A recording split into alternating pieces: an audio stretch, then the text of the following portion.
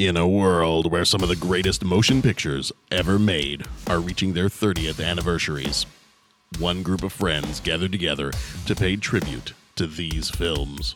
Pat Cantagallo, Dennis Matouche, Jeff Mazuka, Bo Warmbold. Each week we take a look back at one movie that is reaching that 30-year milestone.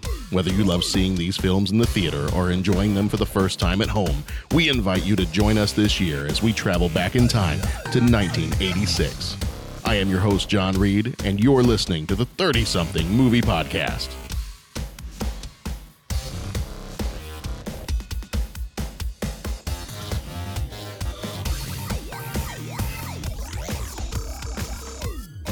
Thank you so much for joining us once again. This is episode number 86 of the 30-something Movie Podcast for August 31st, 2016. It is officially back to school time for us. We are a bunch of teachers, and so this is, we're kind of in our first couple of weeks of school here and back in the swing of things. So we thought we'd watch a depressing movie about teenagers and talk about that. This time around, we are talking about River's Edge, starring Keanu Reeves, Crispin Glover, and Dennis Hopper. So this is a little pre-union. Can you call it a pre-union? A pre-union. Okay, we'll take that word right now. Okay, I'm coining a phrase. A pre-union of the Speed co-stars with Keanu Reeves and Dennis Hopper. Great movie too. If you haven't seen Speed, great movie. It's a lot of fun. You don't have to think too much while watching the movie, but still a really fun movie. So if you haven't seen that one, go see that one too. We do spoil the events of the movies we talk about, so make sure that you have either seen this one or that you don't care if you get spoiled. We may be able to give you some reasons you should go watch it, or let you know whether you should save an hour and a half, couple hours of your time, and skip it. If you are getting your podcast from iTunes, if you would please, we'd love it if you'd go over and give us a review on iTunes. That allows other people to find our show a little bit easier if we've got some reviews in there, and it moves up higher on their lists. You can also come follow us on Twitter as well. We are on Twitter at 30podcast. And we're a little bit more active on Twitter than we are some of the other spots like Instagram, Facebook. We have all those, but we are a little more active on the Twitter sphere. So if you'd like to go ahead and follow us over there, we're getting really close to 100 followers. And I know that there are some people in podcasts out there that have like followers in the thousands. That's fine. We're a little podcast. We're the little podcast that could. But we love talking about movies, and we hope that you love listening about movies, and we're a very narrow niche podcast in that we are doing movies from 1986 specific year, and so you got to kind of be a fan of 80s movies if you're in that realm. But we would love it if you would go follow us on Twitter if you are so inclined, and if you have a Twitter account. I am joined today by someone who barely even knows what Twitter is. Wait a minute, am I in the right podcast? Wait a minute. This sounds like, Twitter. What is this? What is this? Your heresy you speak of? It's birds. It's a bird watching podcast. I was thinking something else, but that's all okay. It is. Yeah, mm-hmm. I'm gonna check that out. Okay. Bird watching podcast. Bird watching. Name Twitter. Twitter.com. Okay.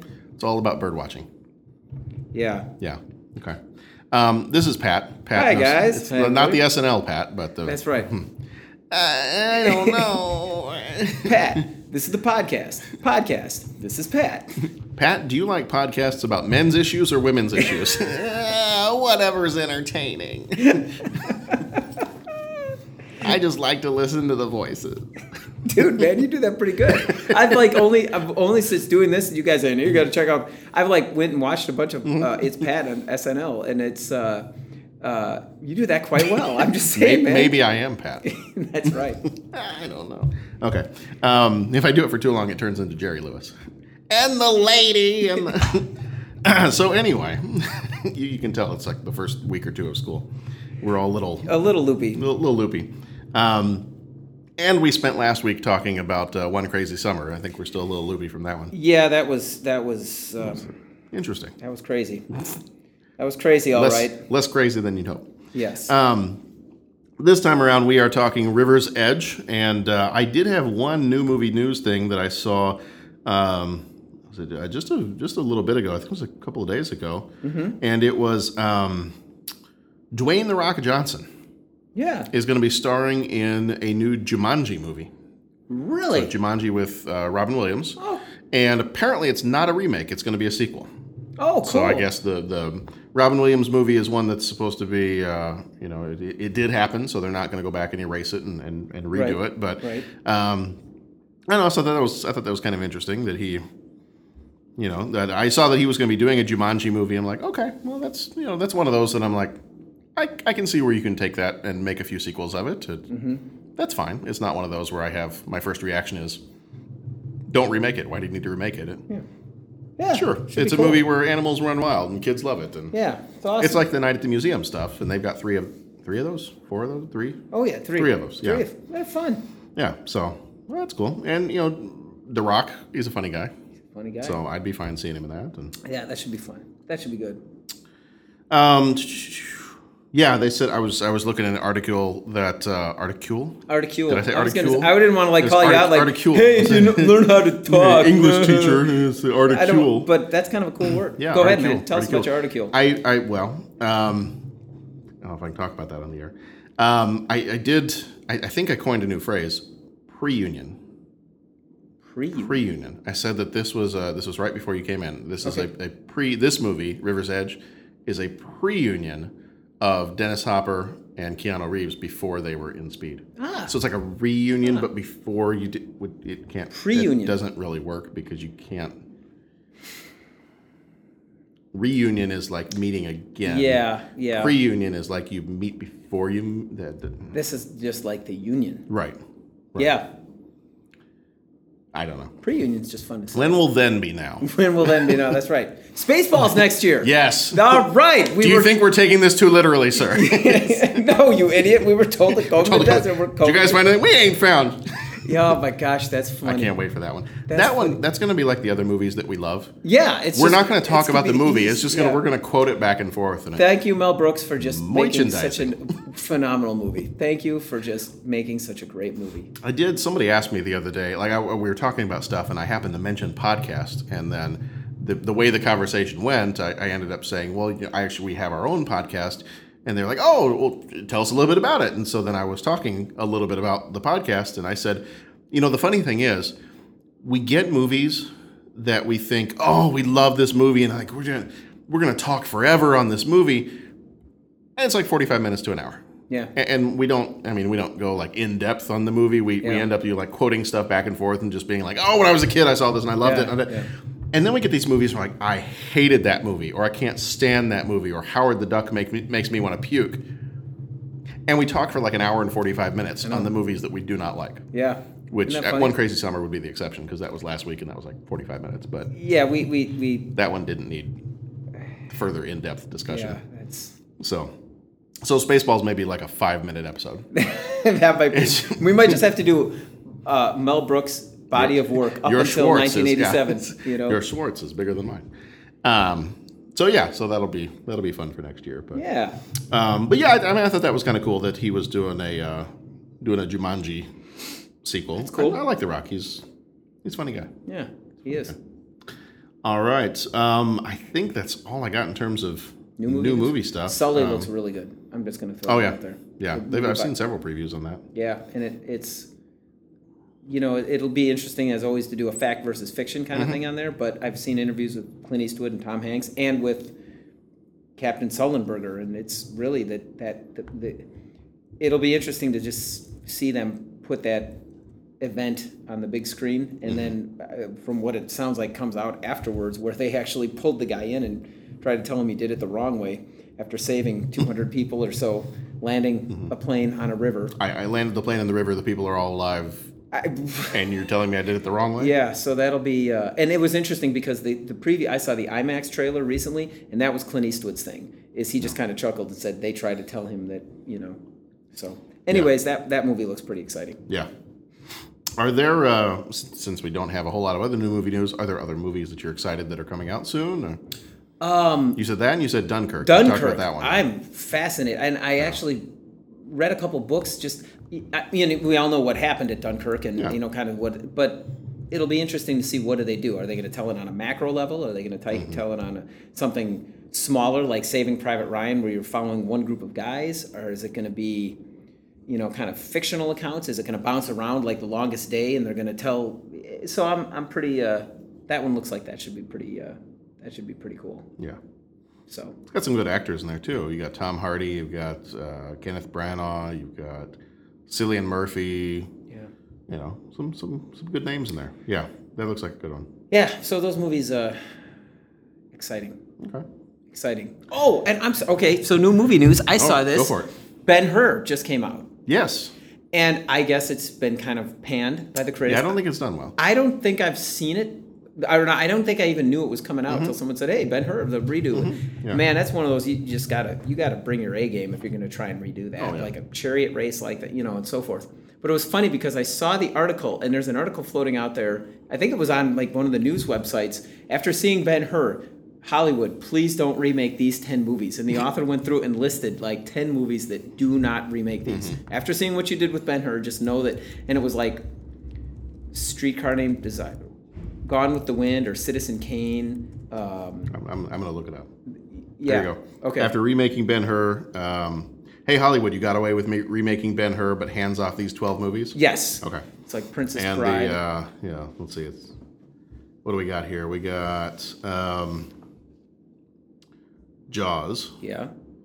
Okay, let's see. We got the list here. All right.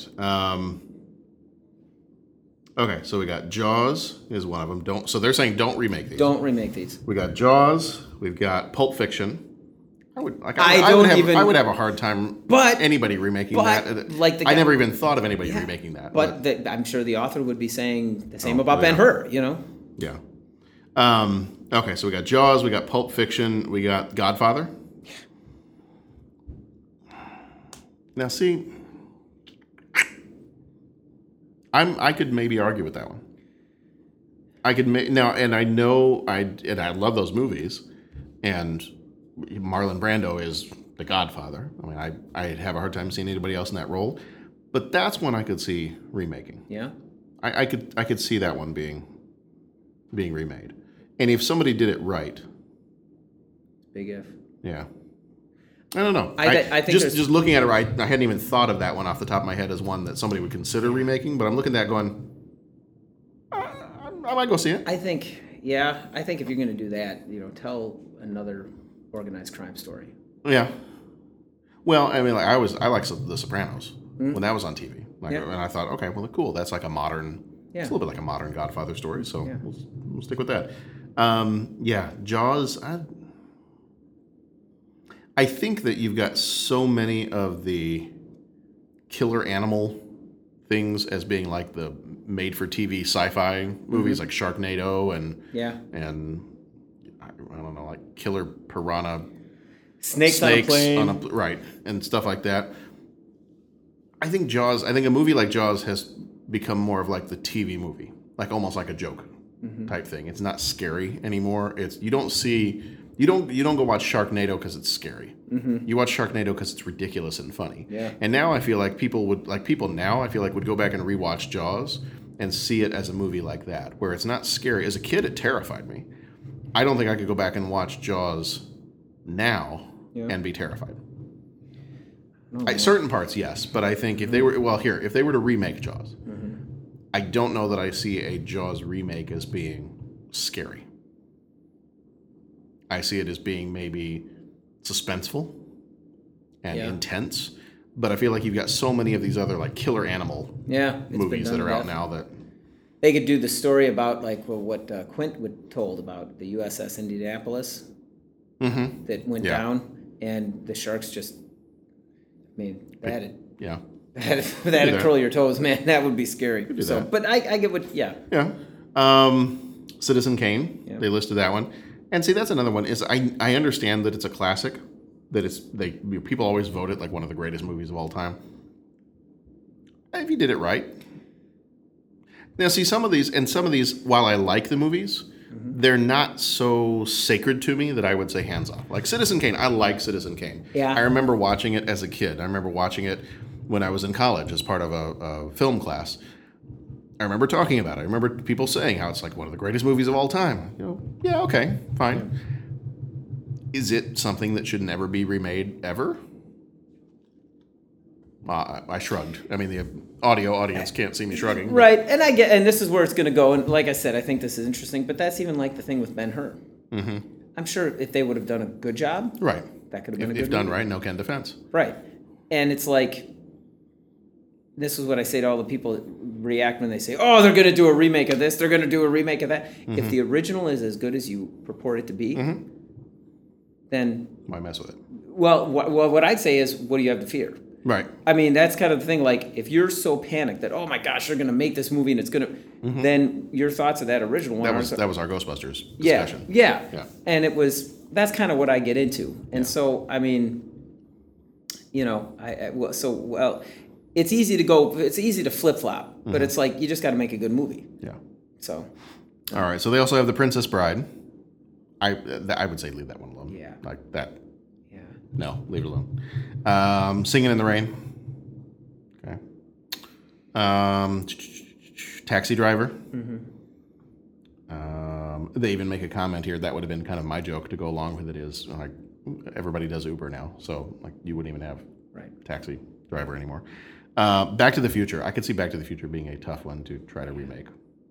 Yeah, Because I mean there's a lot of stuff in Back to the Future that's so 80s. yeah, Like it would almost have to be a much, much different story. yeah, Although I could see there being some kind of fun gags with, Marty shows up and has an iPhone, and like either somebody sees it or they're like the Doc Brown, whoever he is like, oh, what is this? Oh my God, I could see stuff like that. Yeah. Like you could bring it up to speed to 2016, I guess, but I don't know. You'd really have to me, and that's one of my favorite movies. So, like, you'd really have to knock it out of the park. I think that was a perfect. But again, it's like you said with Ghostbusters. Yeah. It's like my memory of that one, my memory of 1 through 3 that exist right now, it's not going to be ruined. If somebody said, we're doing a Back to the Future remake, cool.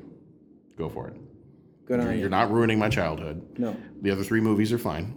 You're not going to taint their memory. You go right ahead. And I would go see it. I'd probably go see... Yeah. I'd go see a remake, but... But it'd be hard because, like I said, it's definitely- the perfect movie. Right. I mean, for me to like it as much as I like the others, you'd really have to knock it out of the park. Yeah. Kurosawa's Rashomon was another one that they listed. Let's see. I think what this guy did is probably took his top 12 favorite movies And just said, don't do it. Yeah. These are my favorites. Don't touch them. yeah. Clockwork Orange was another one. In the Heat of the Night and Gone with the Wind. And see, some of those, like, they're already period pieces. Like, Gone with the Wind is already about the Civil War. So, why remake it? Plenty of other stories think of the it's- Civil War that you can tell. Right. So, okay. Well, that's kind of an interesting list. Alrighty. Should we talk some dead bodies? Let's talk about dead bodies, man. Let's talk about dead bodies. Nobody else is talking about dead bodies. I mean, they're showing each other, but nobody's Gotta know where the bodies are. nobody's talking about it. Yeah. All right. So this time around, our movie is River's Edge. Came out. So some people are going to consider this a 1987 movie. So if you're yelling at your iPhone, first of all, thank you for listening. But if you're yelling at your iPhone or your computer or whatever, yes, this was widely released in May of 1987, but its initial release was at I believe, the Toronto International Film Festival, September 10th, 1986. So I'm going to count this as an 86 movie because that's when it was first released. The movie is rated R, probably for much of the language and the long, lingering shots on a naked corpse. I'm going to take a wild guess and say that's probably why. I'm thinking that's where it comes down to. Yeah. Sometimes very uncomfortably long shots that remain on. There was a lot of uncomfortableness. It was an uncomfortable movie. It was Not a lot of comfort around here. Yes. No. Director for this one is Tim Hunter. He directed Tex, The Saint of Fort Washington, and Control. Producers on this one were Sarah Pillsbury, and it just makes me think of muffins and biscuits. It does warm bread. Yep. The little Pillsbury Doughboy. Yes. Yeah. I very closely resemble the Pillsbury Doughboy, so there's a special place in my heart. Except I don't have the hat. Otherwise, You're being hard on I'm yourself. white and round. Nobody steps on a church in my town. If someone asks you, That if was you're Stay a Puft God, Marshmallow Man. I went the wrong way. You I was did. thinking That's Pillsbury. fine. That's but okay. I was trying to save you by continuing the whole thing. You were, man. If somebody asks you if you're a god, Do- you say yes. See, and that's it. You're self-deprecating humor, but you're still throwing a lifeline. Right. You're right. awesome. You're a great guy, man. I got a lot of love for you. So Sarah Pillsbury, which we'll gloss over her last name because otherwise we'll start that whole thing again. We haven't anything to drink. No. Let's just say that. Maybe we should. Maybe we should. That actually might help. Maybe we should. So if you're listening right now, go grab your favorite adult beverage. We're currently sitting in school in one of our classrooms, so we're not going to, but you can feel free to go grab one. It might make the listening a whole lot easier. Sarah Pillsbury and Midge Sanford both were the producers on this one, and they both collectively produced Desperately Seeking Susan and 8 Men Out. The writer on this one was Neil Jimenez, who did Where the River Runs Black, For the Boys, and The Water Dance. Music for this one, I am probably going to butcher the name, but we're going to try it anyway. Jürgen Nieper? Sure, go for it. This sounds good. Jürgen, if you're listening, first of all, your lawn looks beautiful. Immaculate even. Sorry. So, Jürgen, if we're saying your name wrong, just email us, let us know, 30podcast@gmail.com. And I say go with Jürgen. Jürgen? Okay, I'm going to go Jürgen. It's the U with the little umlaut over it that kind of throws me off, and then it's... Yeah. He did music for like several hundred episodes of a German TV show called Lindenstrasse. No clue. Movie Wings of Desire and a movie called The American Friend. The budget for this movie was $1.7 million. The box office for this movie was $4.6 million. I have a feeling that much of the budget was probably spent on beer and pot. I would agree with you. So, starring in this one, Crispin Glover played Lane. He was in Back to the Future, Alice in Wonderland, Twister, and What's Eating Gilbert Grape. Keanu Reeves played Matt. He was in Bill and Ted, Speed, The Matrix, Devil's Advocate. Ione Skye played Clarissa. She was in Say Anything, Wayne's World, 4 Rooms, and Fever Pitch. Daniel Roebuck, who played Samson, which most of the characters referred to as John. He was in The Fugitive, Final Destination, and U.S. Marshals. Dennis Hopper, who died in 2010, played Feck. He was in Speed, Easy Rider, Apocalypse Now, and a whole bunch of other things. Joshua John Miller played Tim, the little brother. He was in a movie called Near Dark and another one called The Mao Game.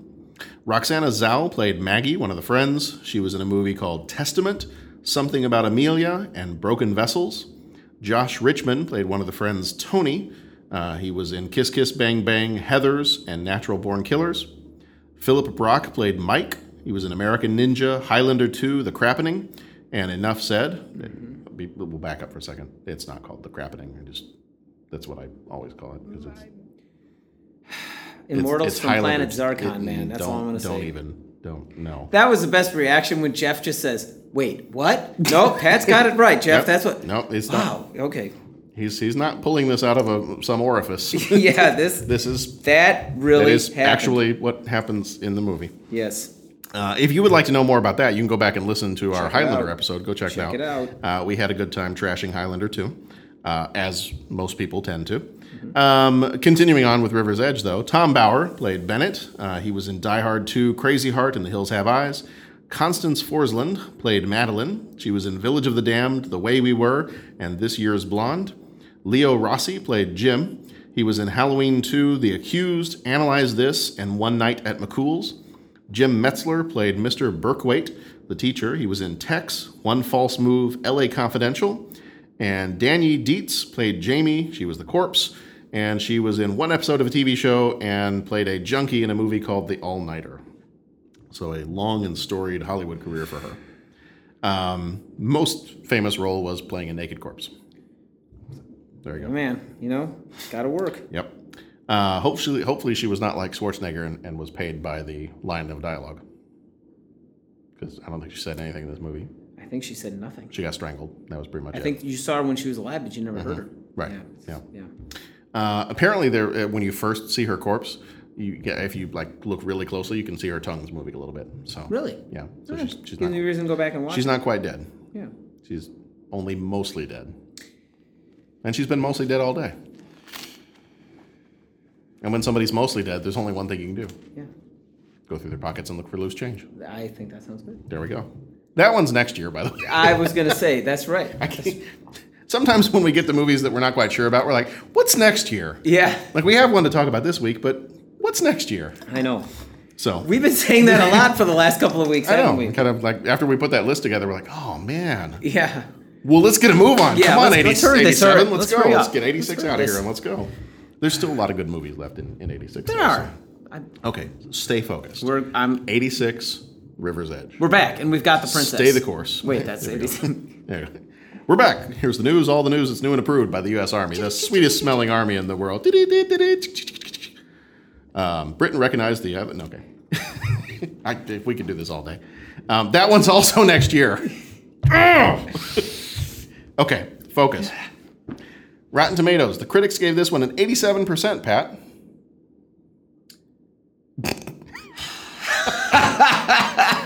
Okay. There we go. There we go. The audience gave it a 76%, Pat. Who? Never mind. Well, two members of that audience would have been Gene Siskel and Roger Ebert. Roger Ebert really liked the movie and gave it a 3.5 stars. Gene Siskel gave it a thumbs up. In fact, they included it on their TV show that they had at the movies in their Best of 1987 special. Included it as one of the best movies in 1987. Cinema Score, however, did not have a score for this one. There were several awards that this movie won, including it won the Independent Spirit Award for Best Feature Film, Best Screenplay. It was nominated for Best Director. It won the Penn Center USA West Literary Award for Best Screenplay. It won the Sundance Film Festival Special Jury Recognition Dramatic Movie and was nominated for the Grand Jury Prize. And it also won the Young Artist Award, nominated Young Artist Award for Teenage Favorite Horror/Drama Movie, Best Young Actress in a Motion Picture, Ione Skye, and Best Young Actor in a Motion Picture, Joshua John Miller. Was nominated for those, did not win. So it did win some awards there, though. Okay, so Teenage Burnout Samson. I pulled this. I wasn't quite sure how best to sum up this movie, so I just copied this from Google. I would, yeah. All else fails, copy and paste. Although if you're a student in one of our classes, don't ever do that, because that's wrong. And I said this is from Google, so I'm citing my sources. That's right. You Okay. said your sources. I cited my sources. Yeah. I did not write this. It's from Google. Here we go. Teenage burnout Samson has murdered his girlfriend and left her naked body lying on the bank of a river just outside their small California town. He not only doesn't run away, he brings his friends to gawk at her dead body. Speed freak Lane tries to force the teen's silence to protect their friend, but conscience is gnawing at the others, particularly Matt and Clarissa, who want to go to the police. Where's Jamie? Killed her. This is unreal, completely unreal. Lane's saying Samson killed Jamie. And you believe them? Well, a bunch of us are going out there to check it out. I don't know. It's probably some joke. There's a very big secret in a small American town. We can't panic, though. We're dead if we panic, okay? You say, Lane? Oh, I killed a girl once. I was in love. Bury her. She's never found. Did they do it out of friendship? You don't give a damn. I don't give a damn. Nobody in this classroom gives a damn that she's dead.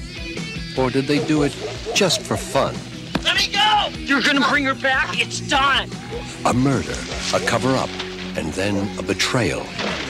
You kept seeing her face, Clarissa. You keep seeing her face. I reported the thing, man. You act like I'm guilty of some crime. You think, Don John? I'm your brother. Where do my children go at night? In a small American town, something's happening that will change them all. He was dead there in front of me. And I felt so alive. You're strange. Something that's happening at the river's edge. You knew the killer?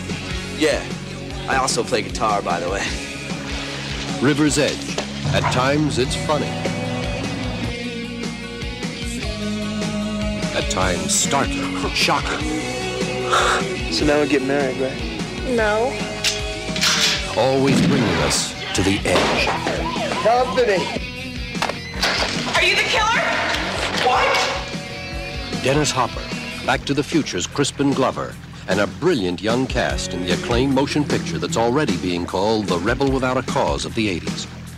It's kind of exciting. makes you like Chuck Norris, you know? River's Edge.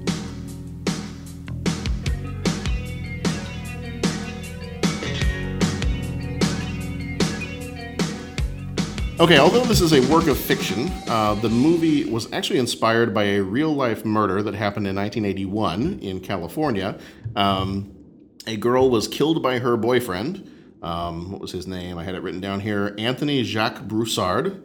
And her name was Marcy Conrad. She was killed by her boyfriend, and the details were very similar. Like, at first, he did not, like, he killed her, and then he brought friends to go look at her body, and it went several days before anybody notified any police about the whole thing. Like, there were a whole ton of witnesses to this whole thing, but nobody went to the police. Okay. So Neil Jimenez read the story in the newspaper while he was visiting some friends, I think, in California, and so he decided this might not be a bad idea for a script. He was interested by the idea of these teenagers like witnessing this and going out and continually looking at the body, but nobody's calling the cops to do anything about it. And so he thought that was kind of an interesting situation. He wrote this as a screenplay, wrote a script, turned it into one of his teachers while he was a student at Santa Clara University. And I think the feedback he got back was his teacher said, okay, this is a great, like the story is not about the corpse. The story is about how people are reacting to the death of this person and to seeing this corpse. There's the rest of your story. So, and then to bring back my new term that I've coined, pre-union. This is the pre-union of Keanu Reeves and Dennis Hopper before they were in Speed, which would have been about 8 years later in 1994. So, all right. So, Dead Body. If you had a friend, if you were in high school and you had a friend that said, hey, I just killed somebody, dead body over by the river, come take a look at it. Pat, what would you do? We're not be going anywhere near the river, man. That's like that's a whole mess of bad times. So is this the first time you saw this movie? Yeah. Okay. Will this be the last time you see this movie? Yeah, probably. Okay. So not because it's a bad movie. But how did this movie make you feel? Well, at first I was just kind of like, bored because I didn't know that it was a masterpiece according to the 86% of Rotten Tomatoes and all that kind of thing. 87. Don't discount that 87. That's right. And so, it's 1 extra percent there. At first, I just kind of watched it, and I'm like, I don't relate to any of these kids. I don't relate to any of these people. I don't relate to the parents that are, smoking dope with the kids. I don't admit to the, the burnouts. I don't fit in with the completely amoral behavior of the teenagers. I don't fit in with the one kid in class that would speak up and say, well, wait a minute, this just shows the falling apart of society and all that. And then everyone basically telling him to shut up. And I mean, including the teacher. Yeah, including the teacher. I thought that was just a little bit bizarrish. And I'm sure that you could, well, hey, something like this really happened, so this is realistic. Well, okay, but sometimes I go to movies to just kind of check out and be entertained. So I mean, I just kind of, I fall into a thing where I'd be like, I wouldn't respond to any of those people. I know what I do, and okay, then as I did do some reading, and I tried to be open-minded, and the critics kind of pointed out what was really strong in there, and they talked about the strong performances from Crispin Glover and all that kind of stuff, and I was like, okay, yeah, I can get into that, man. I mean, it was, they definitely made these people creepy, but yeah. That's kind of my initial reaction to it. What about you? First time? Yeah, this was the first time watching it, and I really got, and at first I don't think I could quite tell why, I really got a Repo Man vibe from this movie. Agreed. As I'm watching this movie, I'm like, why does this make me think so much of Repo Man? It has that same kind of feel to it, and I don't know if it's Repo Man was kind of a California movie, and this is a California movie. I don't know if there's some kind of California vibe that each one is channeling, and that's why they feel the same. I think it was just the whole, everybody's disinterested. Nobody really cares. In Repo Man, I feel like there are times where you might see a dead body and people are just like, oh, there's a dead body over there. Or they might just look at it and be like, okay, moving on, rest of my day. Yeah. I gotta go get some dinner. I gotta go do this. And this kind of the same thing. When the kids go see the dead body, it's almost like there's no shock. They're like, oh, wow, there's Jamie. kind of looks fake. And it was this whole disinterested thing. And I was enough of a child, in some of the stuff that I've read on this movie, that maybe the reason that people like it, or the reason that it fits well in a teenage 80s movie kind of way, is that people have said that it's the kind of disinterested, apathetic, the Cold War is ending, kids don't know what their generation is going to be like. And I was reading one article that said, the way the kids felt in this movie, like those type of kids didn't really have a voice to express what they were feeling until the 90s and Nirvana came along. And then you've got all the like Nirvana music, you've got some of those bands, and they're kind of expressing the despair and frustration. And so that's why in the 90s you get a whole bunch of music that's like that. And, that doesn't jive with my preferences. Like one of the reasons I like 80s movies and I like 80s music is because a lot of it's kind of, bright and hopeful. Even like the rock and roll stuff is it's pretty optimistic. Yeah. In most of the music, and that's one of the reasons why I don't like a lot of 90s and beyond music, is because you get into the 90s and it's like, okay, not a huge Nirvana fan, not a huge grunge fan. Right. But maybe that's why, kind of like that disinterested teenager, we hate the world kind of, the world hates us and we hate the world kind of thing. Yeah. So I mean, I thought it was fine. It's a movie where as I'm watching it, I'm thinking maybe I need to go back and watch this again so that I really get what's going on here. But at the same time, I finish watching it and I'm like, no, I got a lot of other things I'd rather watch, and I think I get enough of what this movie is trying to be and what it's trying to do. It's trying to get that teenage vibe across. Like you said, I don't connect with anybody in this movie. I wasn't my teenage. I get that, right. I mean, I get that Keanu Reeves is frustrated, and obviously as the main character, I guess you can call him the main character. Some people have argued that Crispin Glover's Lane character is the main character, but I mean, I didn't grow up. I wasn't a teenager in the 80s, so, I didn't have that kind of attitude towards life and the world, but I also think maybe a lot of people didn't have that kind of attitude, and so I don't know. I see this movie as maybe that's what life was like for kids in this part of California in the 80s, or, because like you said, I'm like, I didn't know anybody's parents who were like this. I didn't know anybody's parents who smoked pot with them and, let the kids run out of control. And I mean, granted, I grew up in suburbs. I didn't grow up in the city. I didn't, I grew up in places where, people would look and they'd say, oh, that's a pretty safe, nice neighborhood and the families are all good. And, nobody's screaming out the window at each other and smoking pot. So I'm sure they did behind closed doors, but yeah, I grew up in a place where this was not the norm. Yeah. So this is not my experience. So like you, I don't really connect with this on that level. Yeah. And that's the other thing, too. They say they did the movie Tex, which I believe was based off the S.E. Hinton book, right? I think so, yeah. So, I mean, if it's the same text, it is. Pretty sure. And that's kind of, okay, I looked at that, at least in the S.E. Hinton books, and she bases that off a lot of the people that she knew growing up, if I recall that right. There was some moral compass. Mm-hmm. There was some right and wrong. There was some, there might be one guy that's like the burnout that doesn't put, there was someone else that did have aspirations of college. Okay, there was one that was fun-loving. There was one, but they people did care.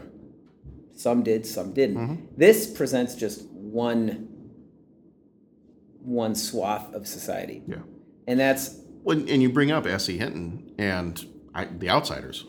I love The Outsiders. Right. And to me, like if I'm going to watch a movie about kids struggling through something and trying to come to terms with their situation and the world and what that, I'm probably going to go watch that one instead. I mean, I've read the book and watched the movie and I like that one. Yeah. This one just doesn't.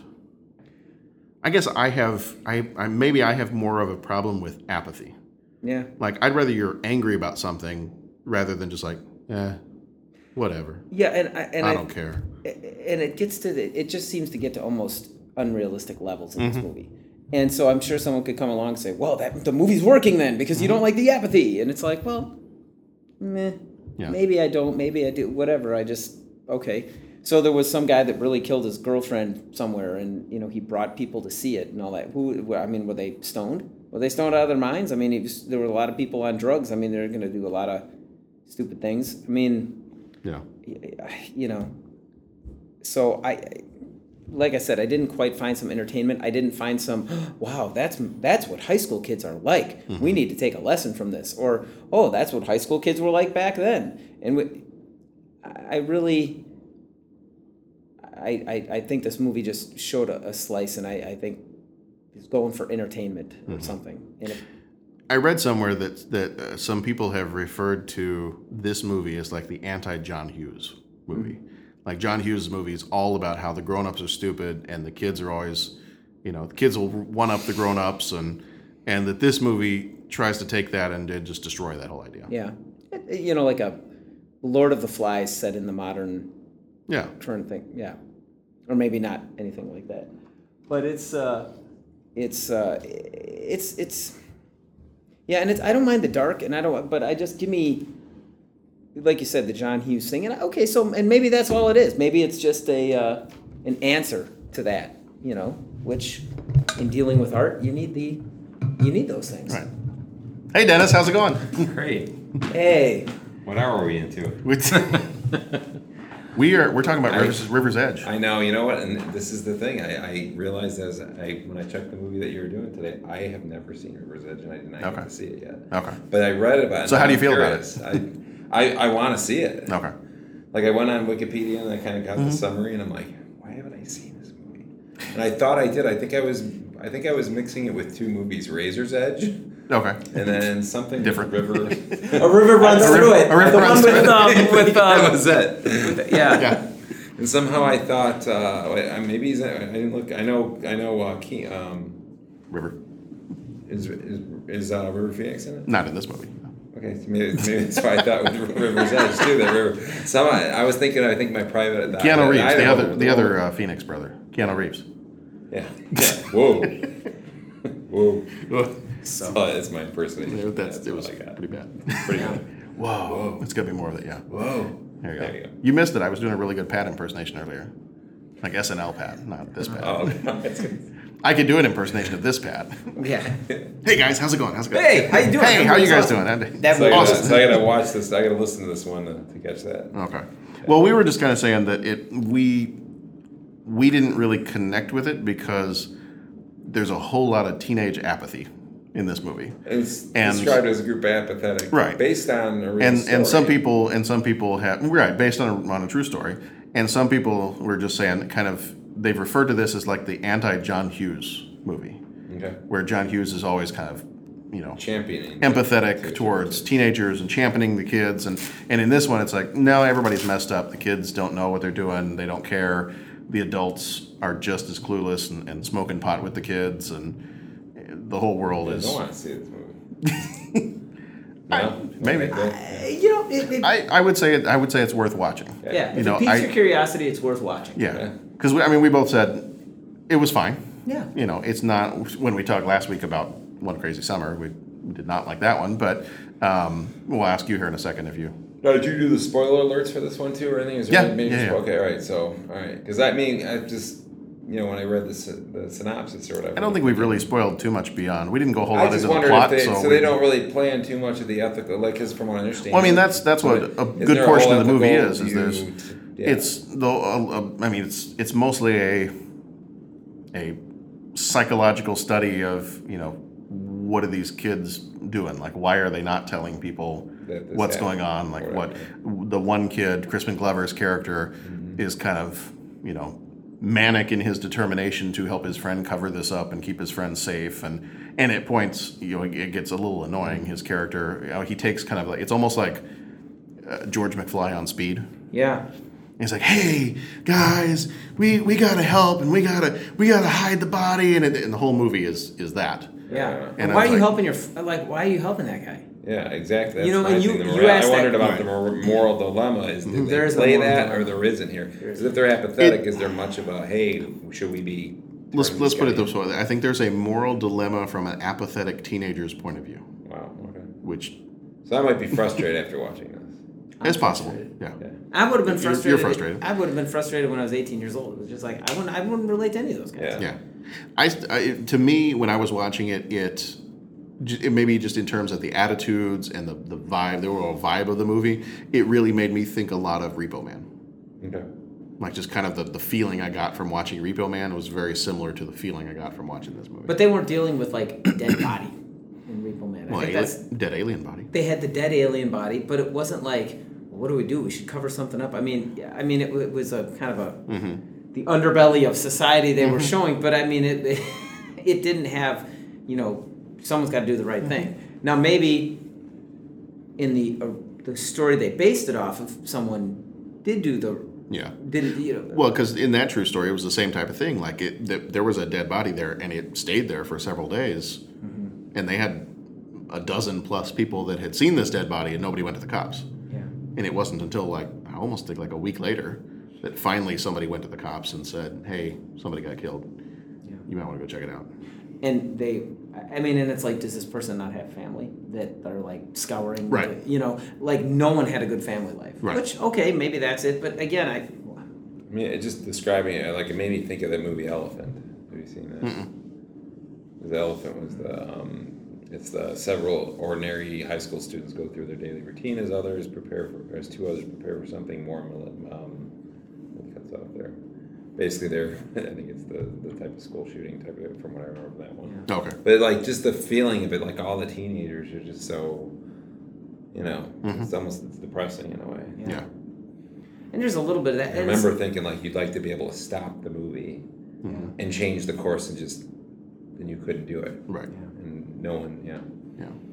The one part that I kind of had more trouble with, and if you're going to see it, I'm probably going to spoil some stuff, but the one part that I thought was a little weird and maybe a little bit too much of a stretch was the younger brother. Yeah. Like the little brother who's like 9 years old, 10 years old. It depended on who you asked, because somebody called him a 10-year-old and somebody called him a 12-year-old. Okay. At different times in the movie. And that part to me was a little weird. Like he's a little thug in training. Yeah. And he gets his friend and he tells his friend, and they're both like 10 years old, 12 years old, and he gets really ticked off at his brother, Keanu Reeves, for hitting him because he had stolen the little sister's doll and had, thrown it in the river and, destroyed the grave that she made for her doll. And then Keanu Reeves comes and kind of beats him up a little bit. And then he goes and gets his friend. He's like, I know where we can get a gun. Steal your dad's car. And then you got these two 12-year-olds, whatever they're, like driving around in this car trying to go to this one guy's house, beat him up and take his handgun so that then he can go back and shoot his brother. Right. And I'm looking at that going, okay, first of all, this is not the environment I grew up in, so I don't connect with a lot of this because of that reason. Second of all, 10-year-old going to get a gun to shoot his brother, and again, didn't grow up in an environment like that where the opportunity to just go get a gun whenever you were mad at somebody was available, and didn't have people in my life like Dennis Hopper's character Feck, who's kind of the guy that whenever somebody wanted pot, they just go get it from him, or if you need a gun, I guess you can go get it from him. And so maybe this was just too far away from my experience, and I didn't watch it as a teenager, so I didn't connect with them on the angsty teenager level. Yeah, see, I wouldn't connect with them on an angsty teenager level, and even as a teenager. Yeah. And it was like it's because. Yeah, you're going to get mad, but there was always that, dude, just grow the heck up. Someone else has it worse. Right. You're not slinging a rifle somewhere. Okay, you're not slinging, you be thankful for what you got. Now, I had the family. Which is a little bit like the teacher. Right.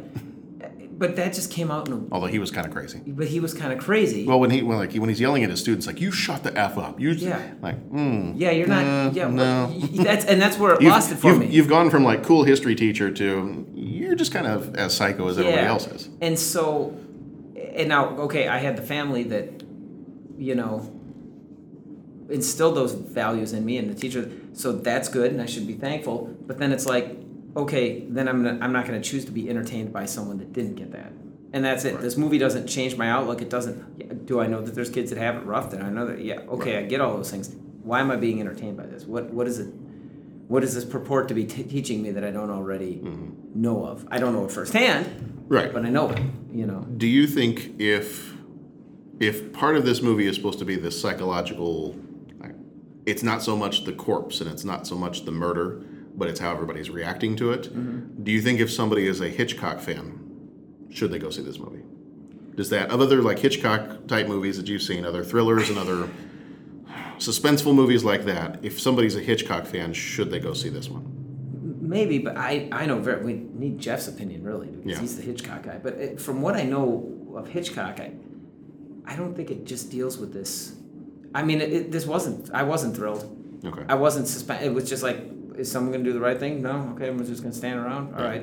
And that's where, like I said, the movie's okay, but that's where I just sat there and I think I was doing the dishes and cleaning the house while I was watching it because I just needed to do something else. Yeah. I mean, in the beginning, until I read the Rotten Tomatoes and found out it was a good movie and that I was wrong, in the beginning when I was watching it, I was kind of like, okay, little indie movie that, I'm sure that this inspired 40 gajillion movies out there, but my thought was, this is why you go and have a producer that's experienced in the field so that they can take it and say, all right, you need to trim this down, you need to add this, you need to put a car chase in there, you need to do, I was kind of just like, the movie just kind of went along for me. So. And no motorcycles. He had a chopper. He had a chopper in the okay. yeah. Okay. But then I read Rotten Tomatoes and found out that I was wrong. That it was really this movie is genius This is an amazing movie. It's an amazing movie. So I retract that entire statement. Yeah. But so I don't know what do you think? What's the general feel for Rotten Tomatoes? Why is it so genius? Because I'm again, if there was it's hard because I haven't seen it, but I'm like, if you have the tension or somehow you talked about entertainment when you talk about Hitchcock or something. I think Hitchcock was entertaining and Hitchcock knew how to tell a story, and this just sounds like a bunch of apathetic kids, a dead body. Somebody killed somebody, and everyone's covering it up, and everyone's going to stay apathetic, and all the adults in the world pretty much. This didn't seem to know how to tell. And it just seems very depressing and very there's no. I don't know. That's what it seems like. So I'm wondering why do they think it's so genius? Was there anything? I will. I'll read you the critics' consensus. So this is kind of like the summary that somebody writes based on all the different critics' reviews that are on here. So this is the Rotten Tomatoes critics' consensus. A harrowing tale of aimless youth, River's Edge generates considerable tension and urgency thanks to strong performances from a stellar cast that includes Crispin Glover, Keanu Reeves, and Ione Skye. What was the last two sentences? Like before you said their names. A harrowing tale of aimless youth, River's Edge generates considerable tension and urgency. Okay, what's the tension and urgency? Did you feel there was any tension or urgency? I did not feel tension. No. And the only tension I felt was, when is somebody going to call the cops? And is that the urgency? Like somebody do something? No. I think the urgency. Is that what they mean by that? I don't know that I felt any urgency because you have Crispin Glover's character, and his whole thing is that he's trying to protect the guy that strangled his girlfriend. The guy who strangled his girlfriend really doesn't care. Yeah. Like, he's not trying to run. He's not trying to hide. He's showing people the body. He's telling people he killed her. He's not making an attempt to go run and hide. Whereas Crispin Glover's character is like, oh my God, we've got to help. We got to hide the body, and we got to do this. We got to fight. We should run to Portland. Like, get a car, get some gas, get some beer. Like, let's go to Portland, and we'll just live there. So he's the one that's running around doing this whole manic thing of trying to protect his friend, who I think before this point they even say, like, you guys weren't even really friends. Like, why are you all of a sudden so loyal to this guy? Chill out, Spaz. Right. And he's supposed to be kind of a speed freak, so he's taking speed, and that's a little bit why he's acting that way. But that, I think, is most of the urgency is just his character.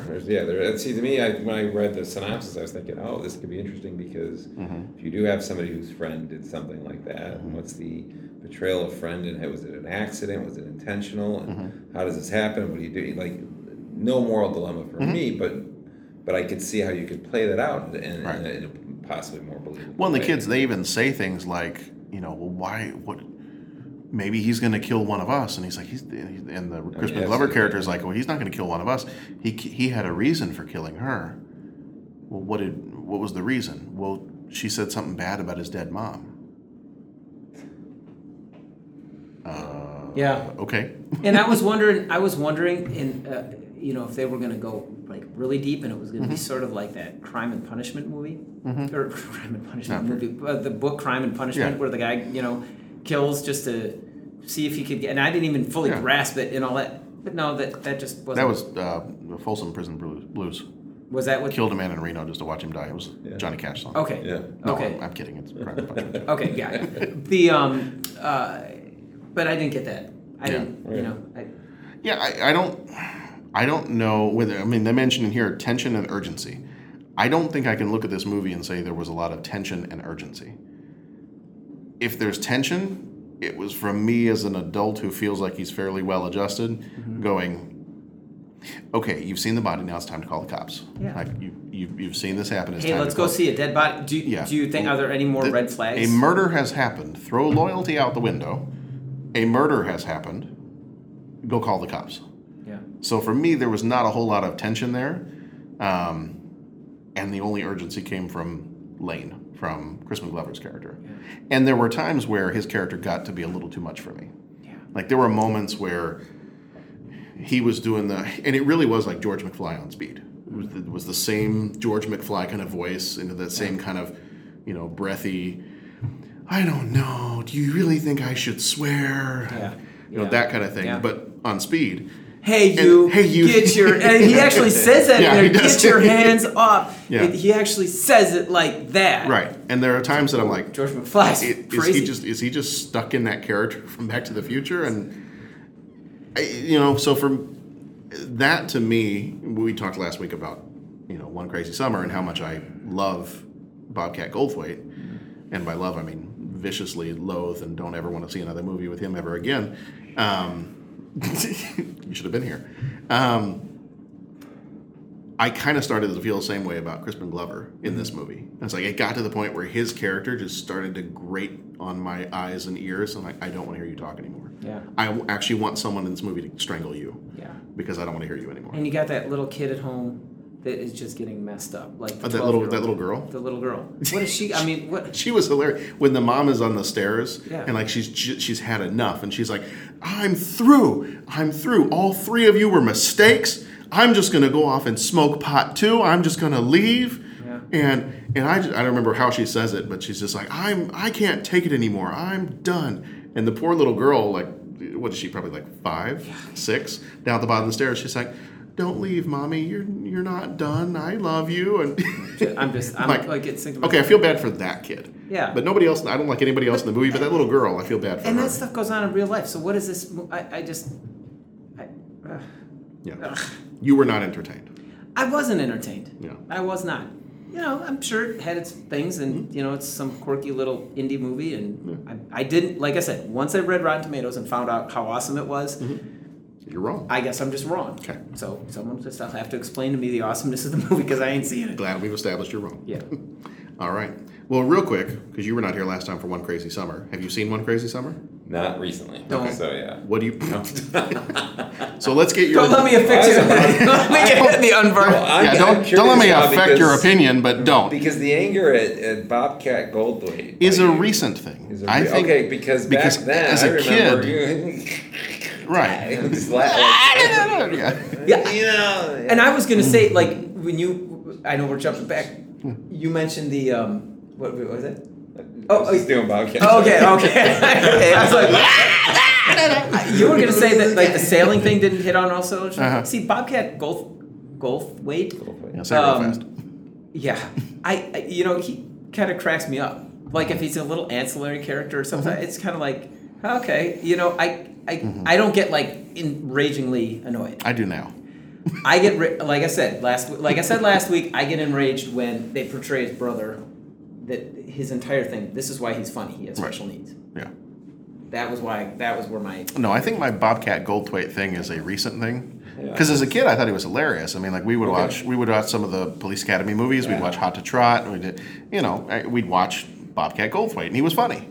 And even as a teenager, I remember seeing him on. I think he was on the Man Show a few times because he was a director of that, and he's Bobcat Goldthwait. He's funny. He's got the crazy voices, and I think since watching Police Academy, the Back in Training one that we watched a little while back, and this movie, I now do not like Bobcat Goldthwait, and I cannot listen to his voice without. It's a concentrated dose. Yes, I think there was too much Bobcat in this movie. Okay. So I'm curious to see that because I'm now anti Bobcat. I'll see if that happens to me. Yeah. Because a lot of this you think of, growing up and cracking up and all that. Mm-hmm. Yeah, not anymore. Too much. I've had an overdose of Bobcat. Too much Goldthwait. All right. Well, do we have any final thoughts on River's Edge? Should people go see it? Can't wait to not see it. Should Dennis? Well, here. See, Dennis has. Should Dennis watch it? Do you think it'd be a movie Dennis would like? Knowing what we know about Dennis, which for the other listeners is very little, since he has not sat down with me to do his own one-on-one. Bless you. Which he has not sat down to do his own one-on-one episode. You never asked. I've asked you a half dozen times at least. I've texted and emailed. You don't answer texts and emails.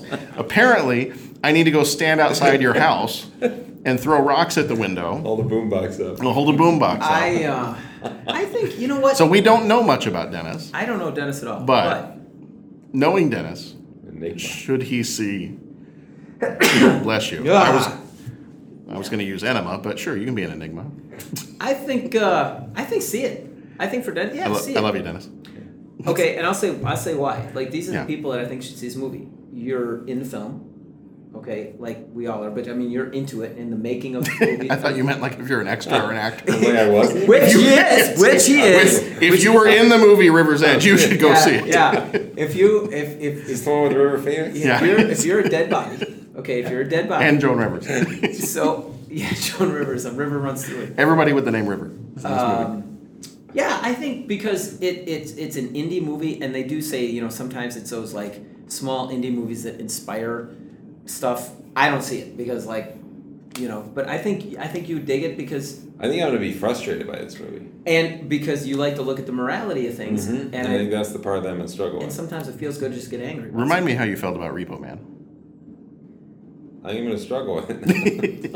Okay. No, I don't know. Just the description of the kids and the wanting that somebody, like, why isn't somebody doing something? Yeah. Type of thing is going to get to me. And I'm getting a feeling that, well, you said eventually somebody does, but not one of the major characters. It is one of the major characters. Who does, finally. Yeah. Okay. But then even after that, like, after that person goes to the cops, then the rest of the movie, I don't really know where they're going from there. Because it kind of hits that point, and then it's kind of like, oh, I went to the cops, so I guess my job's done. Yeah. Now let's go over here and have a sleepover in the woods. Yeah, go clean up your life. Go, whatever. Yeah. I don't know. The message of this movie is don't do drugs. Yeah. And don't live in whatever this California town is. Yeah. Okay. All right, so Dennis, go see it. I will. Yeah. Or don't. I will.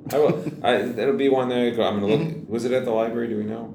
I think it's a library. This one is it on Netflix? I read some. No, it's not on Netflix. I read somewhere this one is a very hard one to find.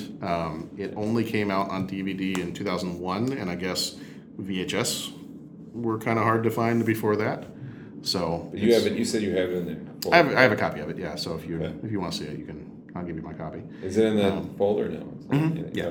Yeah. Send me a text. Yes, I'll send you a text or an email that you won't answer. So, folks, this is Dennis, since we've got him here. Dennis, what are your 5 favorite movies? I'm not prepared. I need to study. Okay, well, I'll text you, and we'll set up a time. Is there a list of questions? Yes, there's a list of questions I've sent you 3 times. It's in the folder? No, it's not in the folder. It's funny. I got a separate folder for you. I'll show you that sometime. Mine's changed. It's crazy. Has it? Okay, well, then maybe we need to do an update. Well, one of them has changed. Okay. Well, we can do an update. Yeah. Maybe we should do an update each year, and I'll change the questions. And this year, your question can be, what are your top 5 movies that feature motorcycle chases? Oh, that's easy. I got that. Oh, well, give it to us now. Great Escape. Okay. The Mission Impossible, Rogue.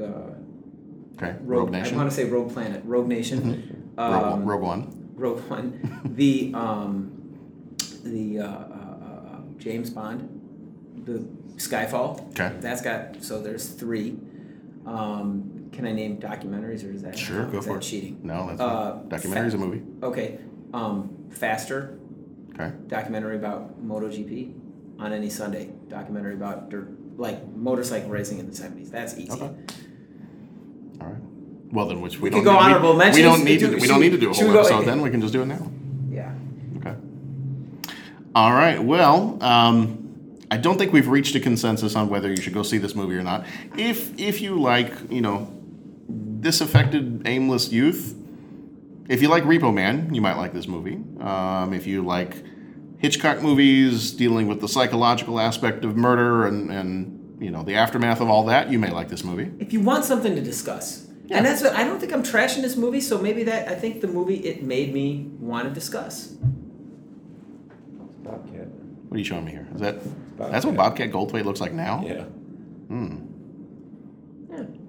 He did well. I'm curious if you've seen that. I know I'm totally off tangent here. Yeah, that's fine. Willow Creek, I think. Wait, no, is it Willow? It's it was a movie that he made that got pretty much he directed, and I think he's in it too. Okay.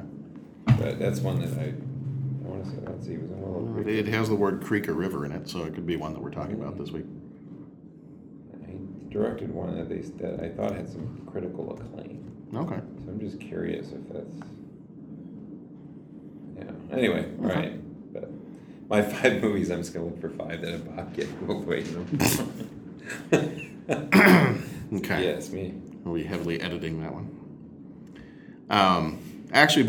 Okay, so he has, on the Bobcat Goldthwait tangent, he does have some movies that he has directed that I do like.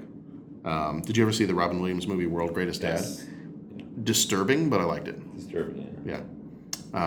And I guess he's been a director of Jimmy Kimmel Live for most of the time it's been on, I believe. And I think he was a director of The Man Show. So he's done. I think I like him better as a director than I do as an actor. Yeah. And like I said, as a kid, I did like it, but that was last week. All right. So that being the case, if we've kind of given you some reasons why we think you should or you might want to go see River's Edge, but I don't know that we give it the same 87%. We love it, like Siskel and Ebert did, or Rotten Tomatoes. So, all right, we leave it up to you. You take our advice, you go see it or not. But if you do see it and you really love this movie, we would like to know why you loved it. So you can get back in touch with us and let us know and tell us why we're wrong. I mean, Pat learned today that he can be wrong. Yeah. And that it's okay. Dude, I'm wrong all the time. It's cool. There you go. Just point out why I'm wrong. Right. So if we're wrong, feel free to get in touch with us and let us know why we're wrong. We would love to know. Coming up next in the next few weeks or so, we are actually leaving our back to school time now. It's already at the end of August, which seems really weird. But we are moving into our September movies, which is loosely based around the theme of relationships. Mostly because I had a whole bunch of movies that sometimes it was very tough to find a theme for. So September is the relationships movies, so I'm sure Pat's going to really love this month, which comes right before October. So I'll see you guys in November. I'll see you guys for Law and Order month. There we go. So coming up in the next few weeks or so, I believe if I can get this done in time, that our next episode will not be a Wednesday one, but it will come out probably at the beginning of September, and that we're going to talk about Alan Moore's Watchmen comic that came out in 1986. Might talk a little bit about the movie too, but definitely going to talk mostly about the comic book. And then coming up within the next few weeks, we are going to be watching and talking about the movies Ruthless People.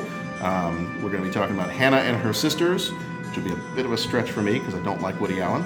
And we're going to watch and talk about Stand By Me, and finally we're going to finish off September with The Mosquito Coast.